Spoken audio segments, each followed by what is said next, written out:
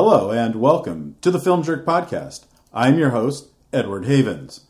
Today we are going to be continuing our mini-series on one of the bigger independent distributors of the mid-1980s, Empire Pictures.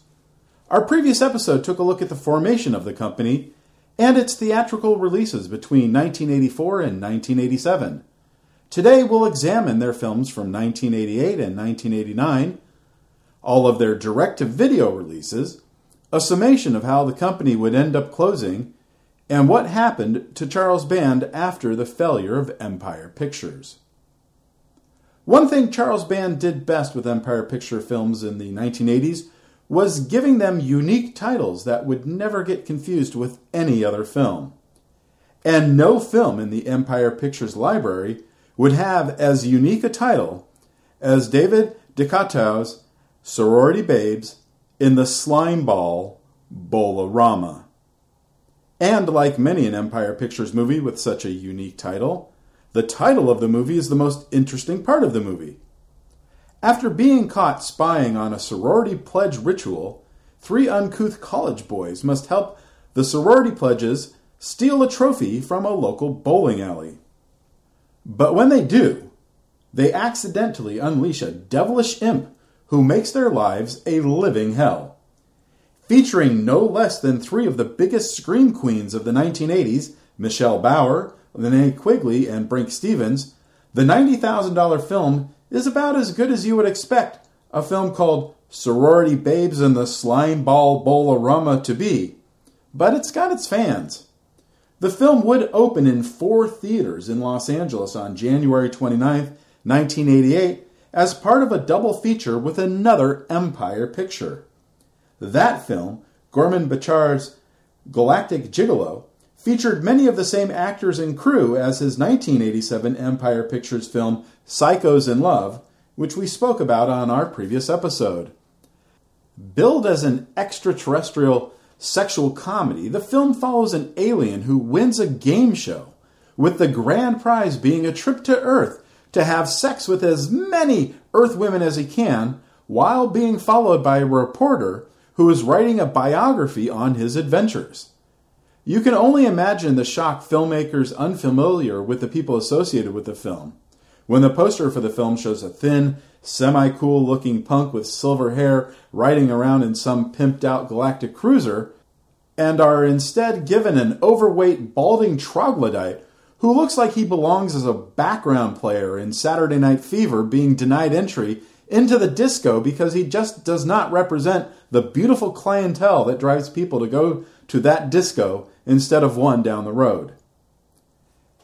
After making his feature directing debut in 1986 with the Mike Norris starring action film Born American, Finnish director Renny Harlin would make his American theatrical debut with the horror film Prison.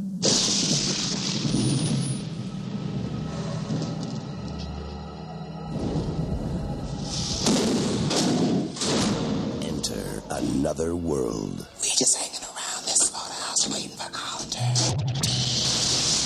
Sir, the power's down all over the prison. Where something is trapped in the dark. Something grab hold of me. Some things just won't stay buried. It's something evil. I summon the creature of darkness. It's something inhuman. What's happening in there? And it's waiting for someone Come forth and show yourself. to open the door.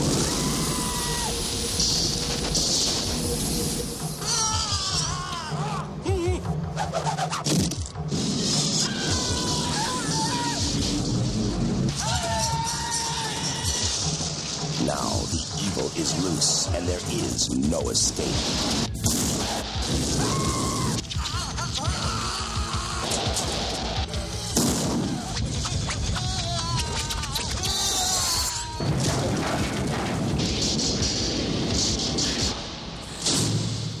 Not a pleasant place to spend one's life, is Miss Walker.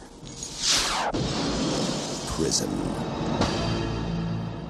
With a budget of $6 million, Prison would be Empire's most expensive film to date, and would also have its best cast to date, including Lane Smith, Tom Tiny Lister, Hal Landon Jr., Chelsea Field, stunt coordinator and future Jason Voorhees actor Kane Hodder, and Viggo Mortensen in his first starring role. Producer Irwin Yablans, who had helped to bring John Carpenter's Halloween to screens, was looking for another novel idea for a horror film when he realized there had never been a horror film set in a prison. After mapping out a basic storyline in which a prisoner is executed via electric chair for a murder he did not commit and returns from the afterlife after 30 years to exact his revenge on the officer who stood by the prisoner at the execution, who is now the warden of the prison, Yablans would hire C. Courtney Joyner, who had written Jeff Burr's 1987 horror film The Offspring, to write the screenplay. The movie would begin production at a decommissioned state prison in Rawlins, Wyoming, where Butch Cassidy once served time, in May of 1987. The warden and some prisoners from the new state prison, built 5 years earlier a few miles down the road, would be used as extras. Empire would release the film in 65 theaters in and around New York City on March 4th, 1988, but the film would have stiff competition from nearly a dozen other films opening in New York the same weekend, including a new Richard Pryor film and the recently Oscar-nominated Babette's Feast, as well as the continued success of Good Morning Vietnam, Moonstruck, Broadcast News, Wall Street, Hope and Glory, The Last Emperor, Hairspray, and Frantic. And the film would barely gross $125,000. The film would continue to play in theaters for another 2 months, finishing with $345,000 in ticket sales. Prison might have been the first horror film to be set in a prison, but ironically, 3 other prison-set horror movies would open in theaters within the next year and a half, including Robert Kirk's Destroyer, which would open a mere 4 weeks after Prison, and Wes Craven's Shocker, which would open in October of 1989. The Monday after Prison opened in theaters, Renny Harlin would begin production on his next film, A Nightmare on Elm Street 4: The Dream Master, which would become the highest-grossing film in the original 1984 to 1994 7-film series when it was released in August 1988.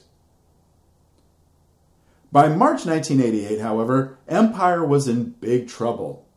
Their biggest source of income, foreign pre-sales, was drying up because there were just too many previous Empire pictures that didn't connect with their audiences.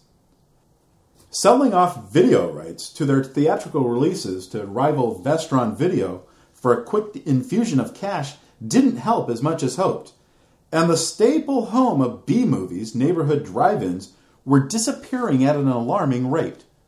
Between 1984, when Empire was starting up, and 1988, more than half of the 2,200 drive-in movie theaters in America closed, robbing companies like Empire, Cannon, Troma, and other independent distributors a good number of bookings for their films. Dollar houses, another major regular source of income for indie distributors, were disappearing as well, as VCRs were becoming more commonplace in homes. One of the payments on the long-term debt borrowed from Credit Lyonnais was coming due, and Band did not have the money to pay it.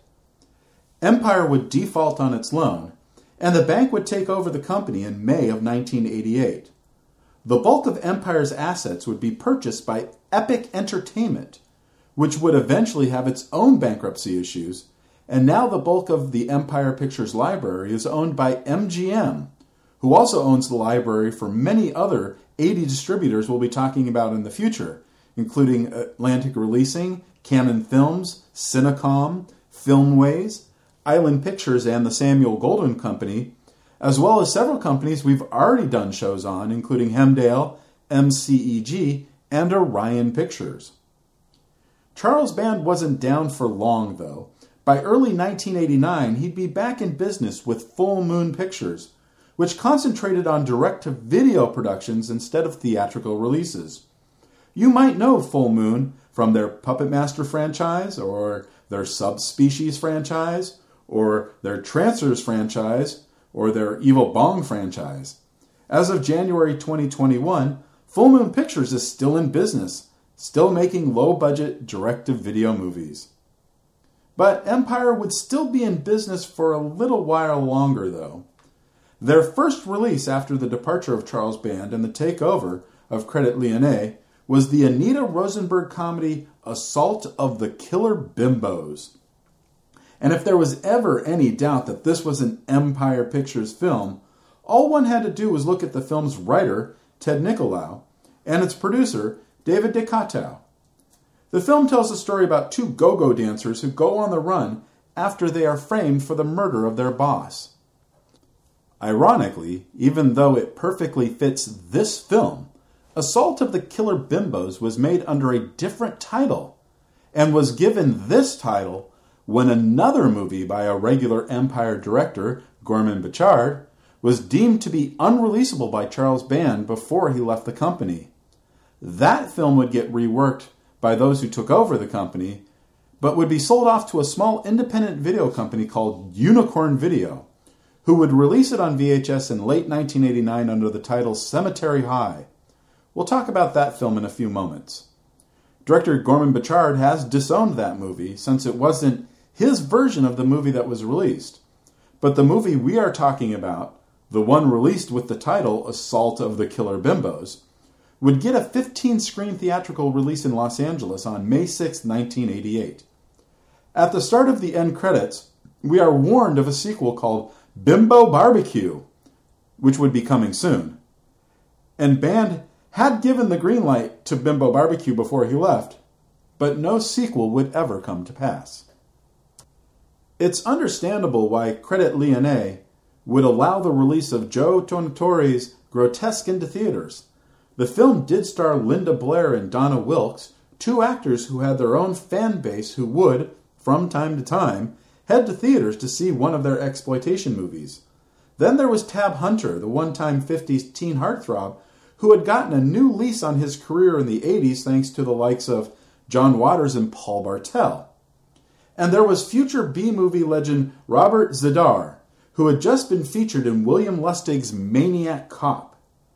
Maybe the film would have had a chance in the drive-in circuit, but this story about a gang of crazed punks who find themselves being pursued by a murderous creature after they slaughter a family in their vacation home in the woods didn't catch on in the few locations it would open at on September 9th. If you're a fan of the Evil Dead series or Sam Raimi films in general, you may recognize the name of the co-writer and director of Intruder, Scott Spiegel. He'd play the fake Shemp in a number of Raimi movies, and he'd co-write Evil Dead 2, Dead by Dawn. In 1988, he would team with a young Hollywood up-and-comer named Lawrence Bender. Yes, that Lawrence Bender, who produced every Quentin Tarantino movie from Reservoir Dogs to Inglourious Bastards, to write this horror film, based on a short film Spiegel and Raimi had made in their teen years, about an overnight stock crew of a supermarket who are being stalked by a mysterious maniac. You may recognize some of the actors in the film, including Bruce Campbell, Sam Raimi, Ted Raimi, and Spiegel himself.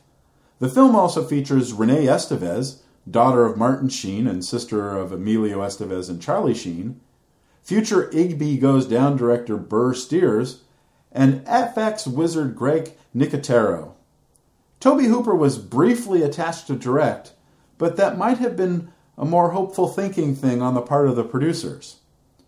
When Spiegel would start to make the $130,000 movie in March of 1988, they were able to use a real grocery store in suburban Los Angeles to shoot the film overnight when the store was closed, which would add a funny continuity error throughout the film, in that the whole movie is supposed to take place over a single evening, but several of the magazine at the checkout stands change covers as the movie progresses. In addition to the inclusion of many of Raimi's friends in the production, Intruder is also the very first project Greg Nicotero would make with his new partners Robert Kurtzman and Howard Berger with their KNB Effects Group, which would go on to become one of the preeminent makeup effects houses in the world. The film would get a brief theatrical run in a few secondary markets on January 13, 1989, but it would leave theaters after only 1 week. So at this point, Empire Pictures as a living, breathing movie distribution company was over with. But there were still several films that were in the middle of post-production or fully completed that were awaiting release. Richard Governor was the name Richard McCarthy used for his directing credit on Ghost Town. Because he was not a member of the Directors Guild of America, and the film was not a union production, McCarthy could not opt to use the Alan Smithy pseudonym. Apparently, McCarthy lost control of the production and was removed from the film in the final days of its 4-week shoot in Tucson during September and October 1987. Regular Empire cinematographer Mac Ahlberg would complete the production while continuing with his lighting of the film. Frank Luz stars as a deputy officer who tracks the case of a missing girl to an Old West ghost town, only to discover the abandoned town is haunted by the spirit of a long-dead outlaw and his gang, who are also holding the deceased former citizens of the town hostage. Knight Rider co-star Catherine Hickland and Bruce Glover from Diamonds Are Forever and Chinatown co-star.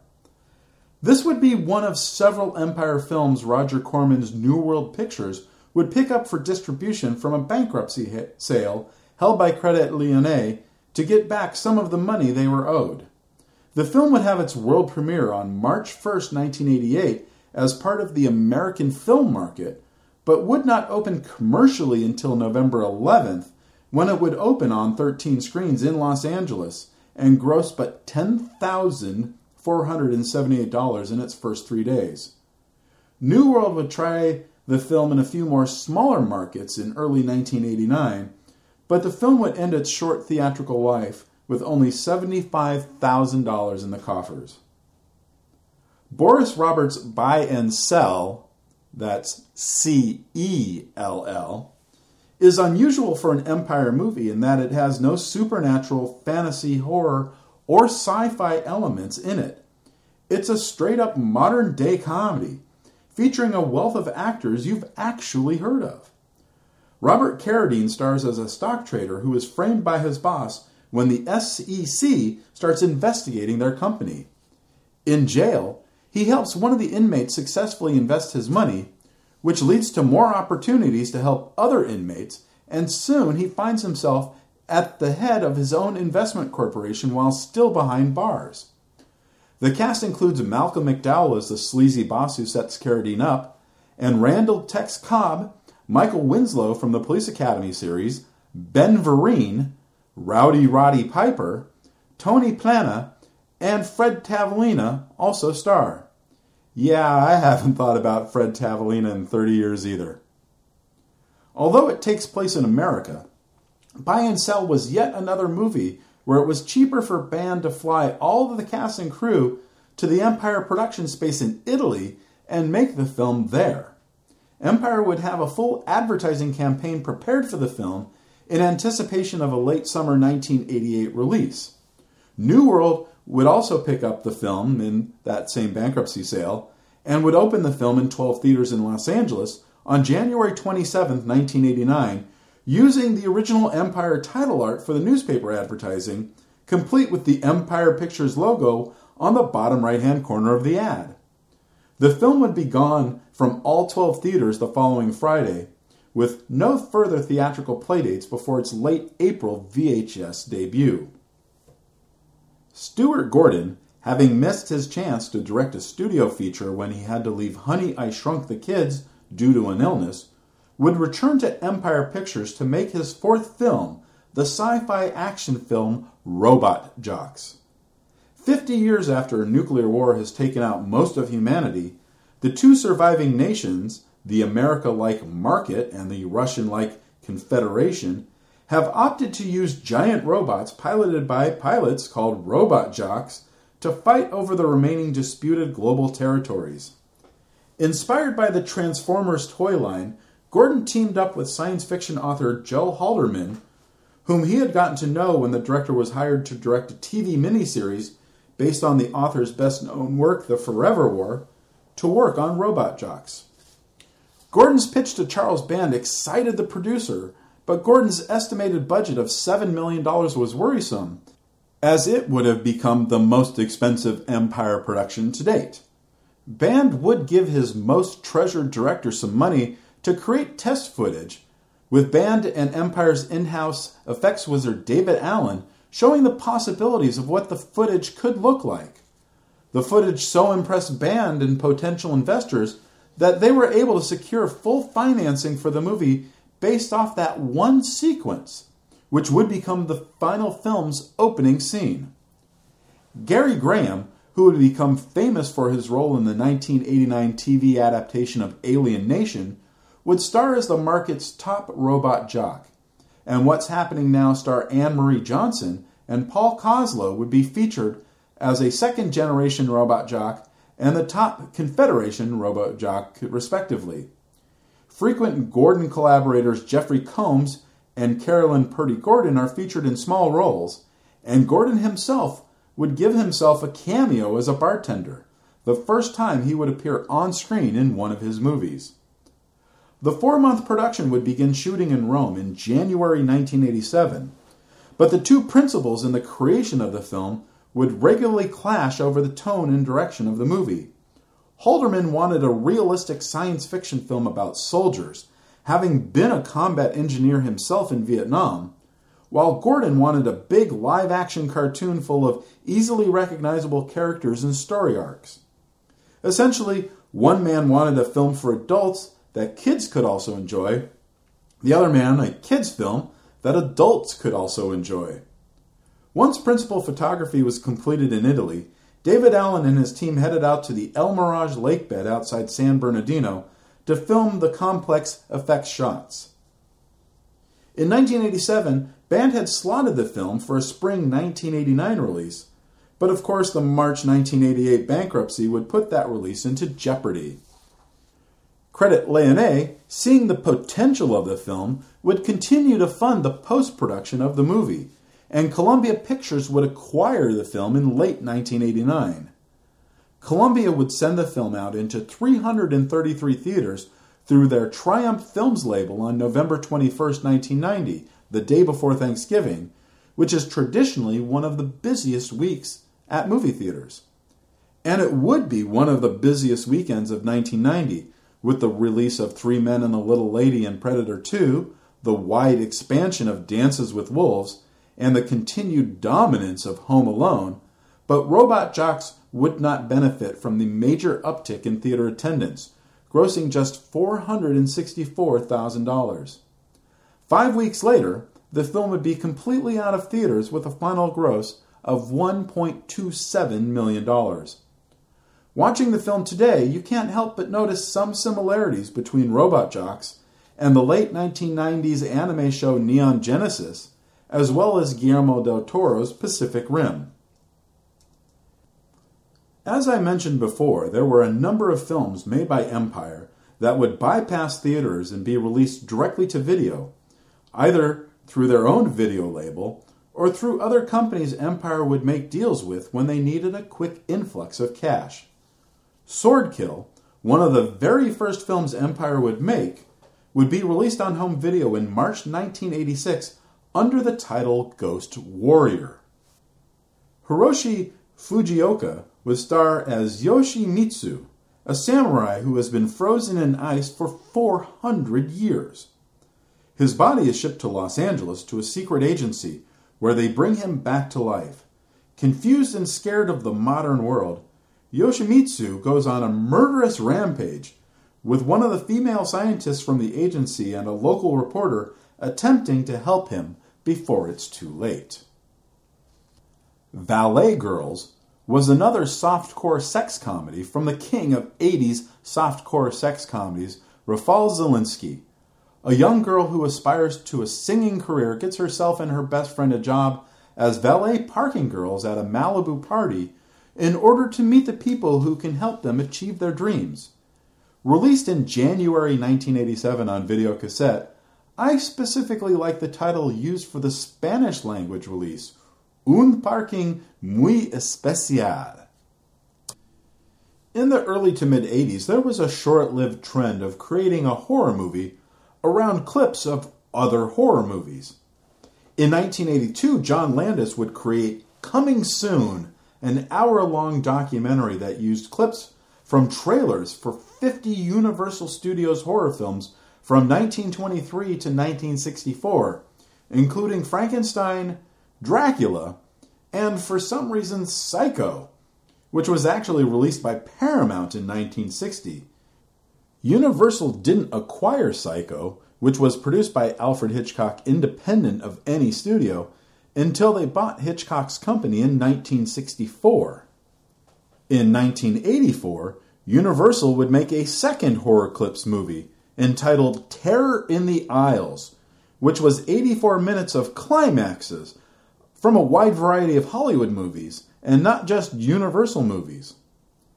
Empire Pictures would make their own horror clips movie called Zombie-thon.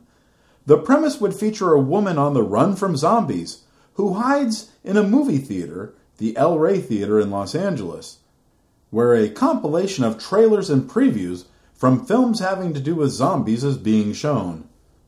Sure, there's clips from Fulci's Zombie and the Bela Lugosi White Zombie movie, but not any of the Romero Dead movies, which may explain why the movie would not get a theatrical release.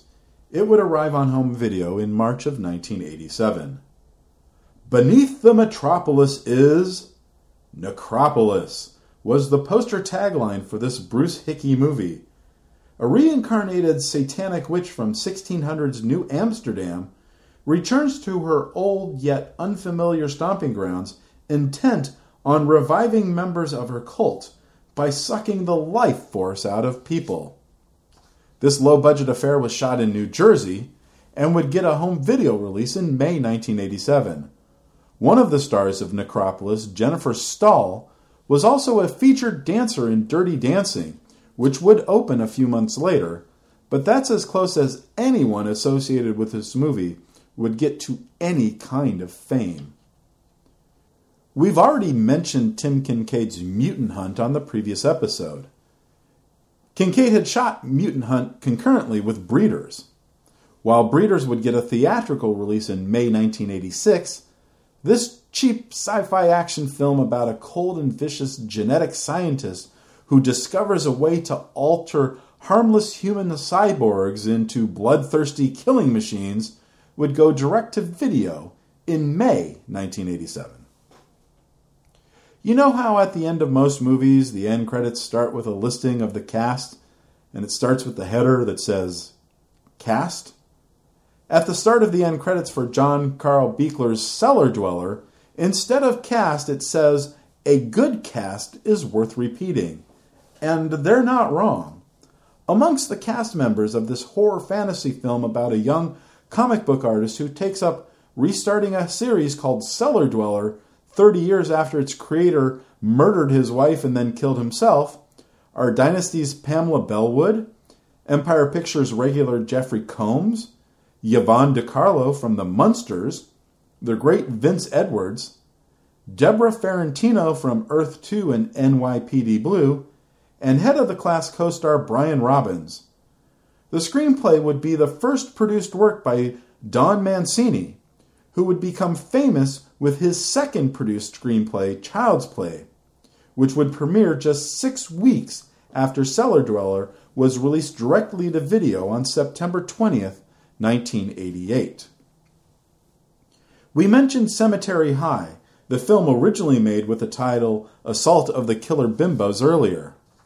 We mentioned that its writer and director, Gorman Bechard, would disown the movie, saying the version that was released on video in August 1989 was not representative of his vision. I'm not certain the director of this, Galactic Gigolo, and Psychos in Love gets to claim he has any kind of artistic vision to speak of. Like with Psychos in Love and Galactic Gigolo, the film stars Debbie Thibault, Frank Stewart, and Carmine Capobianco. It looks like it's been shot with 16mm short ends.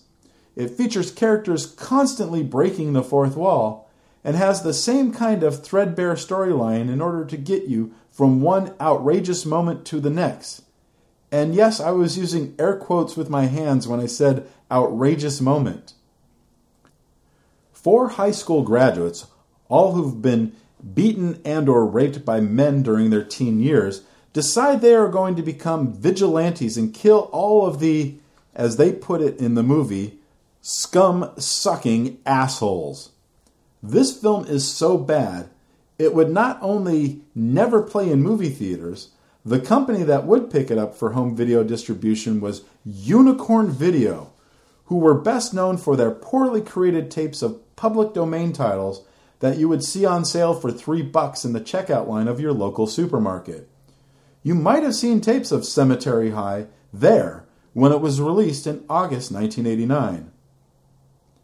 One movie we would be normally discussing on our next episode about the unmade films of Empire Pictures would be the sequel to the band-produced 1978 film Laser Blast. RoboCop co-creator Michael Miner was brought in to help write the screenplay for Laser Blast 2. But while he was working on the script, he and band decided instead to make the movie an original story independent of the previous film.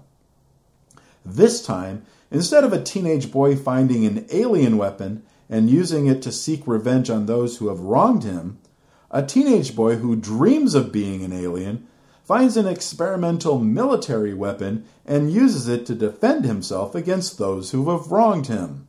Totally different movies. After having the opportunity to work as the second unit director on RoboCop, Band would install Miner in the director's chair for this film, which would feature Elm Street 3 actor Rodney Eastman, future Twin Peaks co-star Michael Horse, Blade Runner co-star William Sanderson, Ghoulies 2 co-star Sasha Jensen, and former SNL star Gary Kroger. CBS Fox Home Video would release this film in August 1989. Another Empire picture that would get picked up by Unicorn Video was Tim Kincaid's The Occultist. But I'm getting ahead of myself here because The Occultist actually had a half-decent premise. A cyborg private eye is hired to protect the president of a small Caribbean island nation who is visiting New York from a group of sadistic sorcerers. That sounds like it could be a good movie, right? But not in the hands of a hack director like Tim Kincaid, it isn't. Rick Giannossi, the future star of Troma's Sergeant Kabuki Man NYPD, plays the cyborg PI, and Daphne Rubin Vega, the original Mimi in the Broadway musical Rent, makes her on-screen debut in a small role. This would arrive in grocery store bargain bins in late October 1989. The less said about David DeCoteau's Dr. Alien, the better. A poorly made sex comedy about an alien who takes over as the biology teacher at a local college when it accidentally kills a professor, stars Judy Landers as the sexy new teacher who is really an alien, and the only thing interesting about the film is that Brad Pitt unsuccessfully auditioned for the lead male role. Lucky for him, he didn't get it. Paramount Home Video would release it in October of 1989. Arthur Allen Seidelman today is best known as the director of 1970's Hercules in New York, which would feature Arnold Schwarzenegger in his first movie. In 1986, Seidelman would team with Charles Band and Frank Yablons to make The Caller, a mystery thriller featuring Malcolm McDowell and Madeline Smith. A mysterious man knocks on the door of a forest cabin. His car has broken down, and he needs the owner's assistance. The pair find themselves in an intricate cat-and-mouse game where nothing is what it seems. The film would make its world premiere at the Cannes Film Festival in May 1987, but despite releasing nearly 24 other films between then and the collapse of the company in the spring of 1988, The Caller would not get released in any form until it came out on video through Trans World Entertainment in late December 1989. Danny Bilson and Paul DeMeo's fourth full-length screenplay for Empire, after Trancer's Zone Troopers and Eliminators, would be the sci-fi action-adventure film Arena. A human becomes an unlikely rising star in the biggest fighting tournament in a galaxy that's dominated by alien species. Arena would be one of several movies Band would shoot at his studio in Rome, reusing sets from the just-completed Stuart Gordon film Robot Jox. And why not? The sets were already built, and it costs money to both tear down old ones and build new ones. Roger Corman did that all the time in the 50s and 60s. He'd shoot The Little Shop of Horrors in 2 days on the sets he had used for A Bucket of Blood, and used the sets from The Raven and the 2 extra days he had with Boris Karloff in order to build the start of a movie that would eventually become The Terror. RCA Columbia Home Video would release Arena in September of 1991. Jay Kamen's Transformations would shoot at the same time as Arena and would also use a number of the same Robot Jox sets. Rex Smith, the one-time host of TV pop music show Solid Gold, stars as a space traveler who becomes possessed by a monster when he has sex with a succubus, and crash lands on a prison planet where Patrick McNee is a preacher in a space church. And the movie is so damn ridiculous on every level that although it was made in the summer of 1987, the damn thing would not get seen until October of 1991 when New World Pictures would put it out on video. We already mentioned Rafal Zielinski's Spellcaster in a previous episode, the first movie to be shot at Charles Band's then newly acquired Castello de Giove in the summer of 1986. Spellcaster follows orphaned siblings who are chosen to participate in a treasure hunt alongside other players for a prize of $1 million, which has been hidden in an Italian castle owned by the mysterious Diablo. The contest is being recorded for a music video channel and sponsored by the recording company of pop star Cassandra Castle, who is accompanying the contestants through the hunt alongside a video channel VJ named Rex. Gail O'Grady, later of NYPD Blue fame, and Harold Pruitt play the siblings. Music star Adam Ant as the owner of the castle, and Richard Blade, the popular DJ from Los Angeles' K-Rock music station, plays the VJ. Although the film was completed by the end of 1987, it would not get released until May of 1992 when Columbia TriStar Home Entertainment would release it on VHS. But even with that 5.5-year gap, it's not even close to being the Empire film with the biggest gap between production and release. The last Empire picture that would officially complete before being seized by Credit Lyonnais was David Schmoeller's Catacombs. Catacombs tells the story of a group of monks in the 17th century who capture and entomb a demon that has possessed one of their own deep underneath their order. 3 centuries later, a schoolteacher visiting the monastery for research purposes accidentally unleashes that evil into the modern world. Timothy Van Patten plays one of the modern priests who tries to help make things right again. Filmed over the course of 3 weeks in Italy, Schmoeller would churn in his final cut for the film to Empire Pictures just days before Credit Lyonnais took over the company. Schmoeller brought what was at the time the only completed print of the film to the 1988 Cannes film market, only to find it seized by the bank during the festival. The film would be acquired by Transworld Entertainment in late 1988, but they would also go out of business before Catacombs could get released. The film would finally come out on VHS through Columbia TriStar Home Video under the title The Curse 4, The Ultimate Sacrifice in March of 1993, despite not only having nothing to do with any of the Curse movies, but being made before either The Curse 2 or The Curse 3. But the film that holds the dubious honor of being the Empire Pictures film to sit on the proverbial shelf the longest before getting any kind of release is Charles Band's Pulse Pounders. An anthology film unlike any anthology film before, as one of the sequences featured in this anthology film would be a sequel to a previous anthology film. In 1987, when things were still looking good for Band and his company, he decided the best chance for a hit film would be to create something that could bring different fans of different Empire films together.